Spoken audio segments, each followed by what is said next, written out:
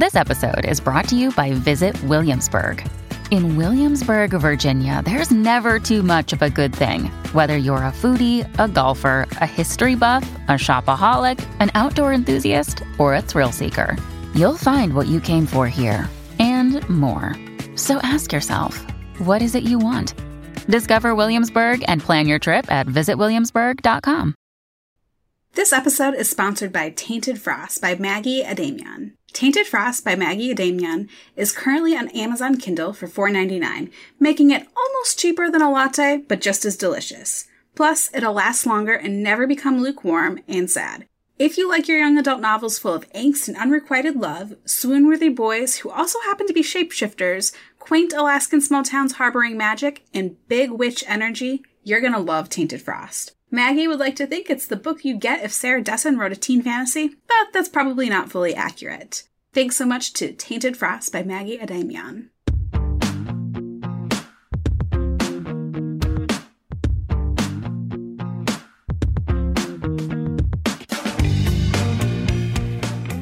Welcome to Hey YA. From great new books to favorite classic reads, news stories to the latest in on-screen adaptations, Hey YA is here to elevate the exciting world of young adult lit. Hey YA is a Book Riot podcast hosted by Sarah Hannah Gomez and me, Tirza Price. This week, Hannah and I had a little bit of a scheduling snafu when it came to recording. So instead of a regular episode, we are bringing you some extra special content from the Book Riot podcast vaults. You will be hearing from YA authors Malinda Lo and Jason Reynolds as they recommend one book that shaped their writing. So enjoy, and Hannah and I will be back as regularly scheduled in 2 weeks. This is Recommended, where we talk to interesting people about their favorite books. This week we're joined by Malinda Lo discussing Tipping the Velvet by Sarah Waters. It completely changed the way I thought about writing and about what could be done in a book. At the time, I was beginning to write my first novel, and I think that seeing Sarah Waters tell this story about a lesbian was just totally eye-opening to me. I had never seen it done this way before, ever. And Jason Reynolds, who picked The Fire Next Time by James Baldwin. He strikes this strange balance that's really hard to do, where you're like, I'm writing for the people on the corner on 125th and Lenox, and I'm writing for the people at Harvard. And the difference between those people, that difference isn't as vast as we tend to believe. Malinda Lo is the author of several young adult novels, including Ash, Huntress, Adaptation, and Inheritance. She has been a 3-time finalist for the Lambda Literary Award. Her newest novel, A Line in the Dark, is a psychological thriller that explores friendship, unrequited love, Chinese-American identity, and the dark and twisty side of relationships. My name is Malinda Lo, and Tipping the Velvet by Sarah Waters is my recommended. Tipping the Velvet is set in 1890s London, and it's the story of this girl from a small seaside town. Her name is Nancy Astley at the beginning of the book. She becomes infatuated with this male impersonator, Kitty Butler, who performs sort of a cabaret routine on stage. Kitty and Nan then sort of become friends. And when Kitty is invited to perform in London, she brings Nan with her. The two women fall in love and end up performing together on stage in drag. And the book is basically all about Nan's coming of age and her sexual awakening. Tipping the Velvet was the first Sarah Waters book I read. I totally remember a friend of mine literally taking it off her bookshelf and giving it to me and saying that she thought I would really enjoy this. So the book was first published in 1998. I don't think I read it until the early 2000s. So it had been out a couple years and it had already gotten quite a lot of buzz by then. I don't remember whether I read it all in one read. I do remember thinking this was an unusual book for me to read because at the time I mostly read crime fiction. I was a huge crime fiction fan. I still absolutely love crime fiction. And Tipping the Velvet was a historical literary novel, which is not something I normally pick up. I actually didn't know if I would like it at all, but I was drawn in from the start. I do remember feeling that it was a completely transformative book. It completely changed the way I thought about writing and about what could be done in a book. At the time, I was beginning to write my first novel, and I think that seeing Sarah Waters tell this story about a lesbian was just totally eye-opening to me. I had never seen it done this way before, ever. I knew that there were books in which there were lesbian main characters. I mean, there's a very lively and vibrant LGBT publishing industry, and I knew about those books, but I don't remember reading and connecting with them in the way that I did with Tipping the Velvet. Sarah Waters is just a brilliant writer. This is her first novel, and I absolutely think that she has become an even better writer since then. But this was just amazing to read her confidence in telling this story. She held nothing back. It was lusty. It was just no holds barred. I was completely floored by it. I recommend Tipping the Velvet all the time. I recommend all her books to people. When I talk to younger, emerging queer writers, especially young women who are writing, obviously I recommend that they read Sarah Waters. I think because for me, she has just been such a model for me in my own career. There are very few lesbian writers out there who have the sort of renown that she does. And I have found her just very inspiring in general, just looking at her career. Before my first novel was published, my first novel, Ash, is a lesbian retelling of Cinderella. At the time, I was this entertainment reporter working for a lesbian entertainment website, and I would talk to people about it, and they would all suggest I try to sell it to an LGBT press. I just didn't want to do that because I did not want to be kind of limited by a smaller market. Sarah Waters was really the only writer I knew of at that time who had written an unapologetically queer novel published by the mainstream to such success. Looking at her and her books over the years has always inspired me to continue to reach for that. I still talk to young writers today, young queer writers who think that they need to submit to an LGBT press. And that is certainly a valid option. And there are some LGBT presses who are publishing great stuff. But I always want young writers to think beyond their marginalization. I don't think there's any reason that books about queer women cannot be published by the mainstream and have an equal amount of success. I can always point to Sarah Waters to show that. There are very few lesbian writers who have a successful career and go on to write multiple critically acclaimed literary novels. There's Sarah Waters, there's Emma Donoghue, there's Jeanette Winterson, but Jeanette Winterson and Emma Donoghue are sort of different because they don't always write about queer women. Sarah Waters has also written one novel that is not ostensibly about a queer woman, but I think it is anyway. So there are not very many authors like her, and she definitely has a very distinct voice. When I recommend Tipping the Velvet to someone who I know is queer, there's very little I have to say. I mean, I just tell them lesbians, Victorian London on the stage in drag. That gets them every time. I mean, there's no other book like that, really. For readers who are straight, I think I tend to pitch the historical element, her brilliant writing, the love story in it. I really don't know how to describe it. It's such a specific book and yet kind of difficult to describe. I have reread this book a few times. I remember reading it very closely when I was writing my second novel, Huntress, because in Huntress, I was trying to tell a slow burn love story. I had no idea how to do it. It was a slow burn love story between two girls, and I couldn't remember reading one that I really connected with. I picked up Tipping the Velvet again, and I was like, well, there are several love stories in this book. How does she do it? I literally went through this book and tried to pick apart how she built sexual tension. Then I tried very hard to apply it. I don't know if I figured it out, but I learned a lot from reading this book closely. I learned that when something happens on page 300, you start building it up on page 2. That is what I learned. I learned that the ultimate act, like a kiss or an act of lovemaking or whatever, it can actually be very short in its description, a paragraph maybe. But there's like 20 pages of buildup before you get there. So by the time you get there, it feels like it's been going on for 20 pages. And it has an immense impact on you. I think I had never really understood that before I sat down and tried to figure out what she was doing in this book.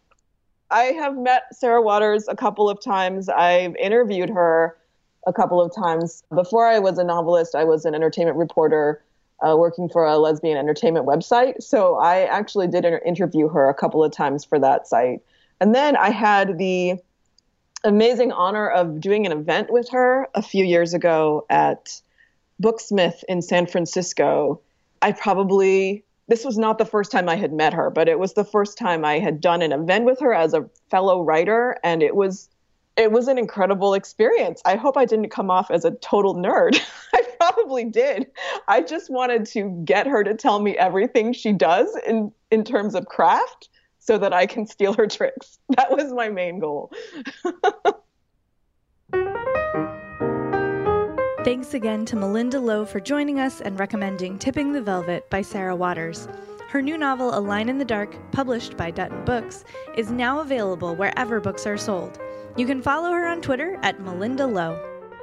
This episode is sponsored by Ani Press. The powerful young sorceress Courtney Crumrin has battled against all manner of evil, but helping her little brother Will navigate high school might be the death of her. After 100 years in the realm of fairies, Will Crumrin needs a little help adapting to the mortal world, and Courtney's glamour charm does just the trick. But Will soon finds endless popularity more a prison than a plus when Courtney's magical retaliation against the school bully draws the attention of an ancient, powerful vampire. Soon, Courtney is the targeted one, and Will must find his own power to save her. The Crumrin Chronicles Volume 1, The Charmed and the Cursed, is a brand new series by fan-favorite creator Ted Nefai, building on the world that he created with Courtney Crumrin and expanding the focus to include other important characters in her world. Fans of the original series will love seeing the return of Courtney as a powerful young sorceress with the ability to help her younger brother. Jason Reynolds is a New York Times bestselling author, a Walter Dean Myers Award winner, and an NAACP Image Award winner. His newest book, Long Way Down, takes place in just 60 seconds, the time it takes a kid to decide whether or not he's going to murder the guy who killed his brother. My name is Jason Reynolds, and The Fire Next Time by James Baldwin is my recommended. I'm pretty sure somebody gave it to me, but I don't remember who. I know I was 19 years old, I believe, but I don't remember who gave me the book. So here's the thing, right? So I had the book, and this is probably going to be inappropriate, but what actually ended up happening was I actually was in the bathroom. I went to the bathroom, and for those who know the book, it's not a big book. There's not much there. There's a lot there, but there's not a lot of heft to the book in terms of pages. And I was sitting there, and I was reading it, and I read the first 2 pages, and then I just stayed in the bathroom for the next 2 hours. I just had a moment and just stayed in the bathroom. And I could have easily just left the bathroom and gone to another part of the house and finished the book. But I literally could not get up from the toilet. I mean, and that's just not a pleasant visual, but the truth, you know.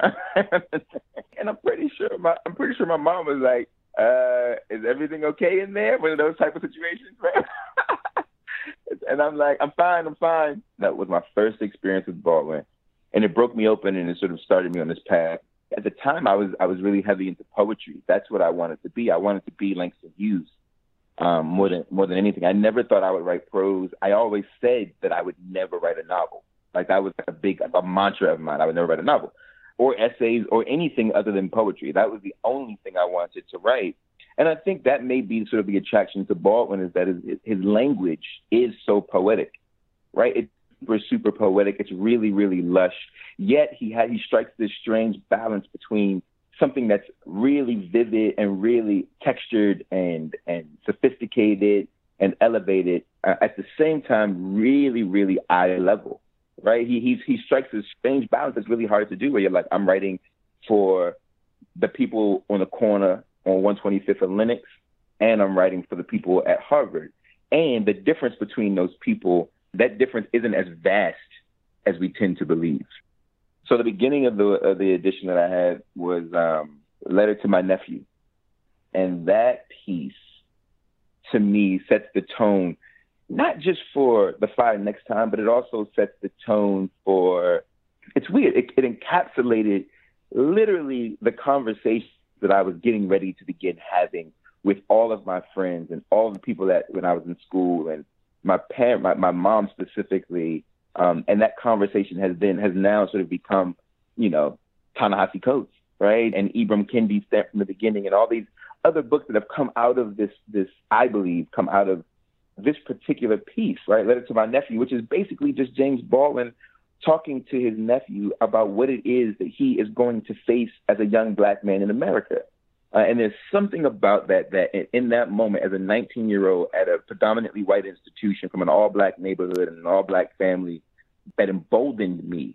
Like this idea that they don't have to accept, and if you're not accepted, you better not fold up to be accepted, right? You need not bend or cower or shrink in order to make people feel more comfortable about your existence, right? And that, for me, going to class every day and dealing with what I was dealing with at the university and trying to figure out how to get my point across and fighting and arguing with professors and students about how my traditions in literature are just as important as their traditions in literature.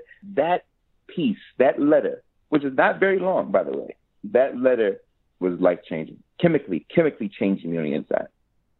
It still resonates. And I there's also something loving about Baldwin. So even though he's sort of telling his nephew, hey, the world is ugly and racism is ugly and you're going to be treated ugly, you can't allow yourself to be hateful. You can't allow the pain and the anger and the fear to metastasize into hatred. And that's the other part of it, right? Where it's like, I want to allow myself to be so mad that I can return the hate. But I know that does nothing but poison me, right? And it's me both pushing against the human part of who I am, right? My carnal nature of retaliation or whatever it is that we want to call it, and me sort of accepting my own identity and my personal character and integrity, which is that of love and forgiveness and acceptance. And you know what I mean? Like, and it's sort of this weird sort of thing that Baldwin does. And he does this in all of his work, right? All of his work ends with the idea of love. Some people criticize that. That's been critiqued, right? But for me, I feel like it speaks to my natural inclination. It speaks to who I am as a person in terms of my personality, and it forces me to grapple with who I am in terms of my integrity and who I am in terms of my core basic sort of instinct. I think Baldwin does a good job at even just exploring that in a way that I was then and am still very, very much so grateful for. Yes, Baldwin is a classic and he's a legend. And we could argue that it seems as though Baldwin is ubiquitous, but the truth is that there are still so many places in the academy that don't use his work. The travesty, us book people tend to believe that Baldwin sort of has floated. He is the cream that has risen to the top. But the truth of the matter is that he's not nearly a part of the American lexicon like we think he is. And so I believe he still should be recommended. I believe he should be recommended in high school, honestly. Some of it. I think there are ways for us to draw parallels and correlations. I think we should do more comparative lit using Baldwin. And I think we could pick between his fiction, we could pick between his essays. I think we should study why Baldwin chose to write Giovanni's Room and how big of a deal it was for a Black man to write about something other than a Black person. We should be studying all of this, right? Not just Baldwin as a literary icon, but Baldwin as a mind and as a man. And I think we're just not doing enough of that. People should read as much Baldwin as they can, and people shouldn't read it as Kool-Aid or as sort of medicine, but they should read it critically. We should all be reading him critically and thinking about what it is he's saying and arguing about whether or not we even agree, right? I think that's important to note, that we don't have to take it in as scripture, right? We can read it, and the parts we disagree with, we should then argue and start forming our own opinions. But if we want to talk about a place to start the ideas of critical thought around society, this is a very, very, around modern society, this is a very, very, very, very, very good place to start. Thanks again to Jason Reynolds for joining us and recommending The Fire Next Time by James Baldwin. His novel Long Way Down, published by Athenaeum/Caitlin Deluhy Books, is now available wherever books are sold. You can find out more about him at jasonwritesbooks.com. This episode is sponsored by The Nature of Witches hardcover by Rachel Griffin. For centuries, witches have maintained the climate, but now their control is faltering as the atmosphere becomes more erratic. All hope lies with an Everwitch named Clara. In autumn, Clara wants nothing to do with her power. The price, losing the one she loves, is too high. In winter, storms rage and Clara accepts that she's the only one who can make a difference. In spring, Clara falls for Sang. As her magic grows, she's terrified she'll lose him. In summer, Clara must choose between her duty and the people she loves, before she loses Sang, her magic, and thrusts the world into chaos. This contemporary fantasy deals with the timely topic of climate change and the environment, and fun fact, the author Rachel Griffin is a certified weather spotter. Witches plus boarding school plus climate change plus Rachel's lyrical writing style equals one of the most anticipated YA debuts of 2021. This book is a page-turner, it's highly readable, and a fast-paced contemporary fantasy love story. And on a personal note, I got my own copy, and the hardcover is gorgeous. So you definitely don't want to miss out on The Nature of Witches hardcover by Rachel Griffin.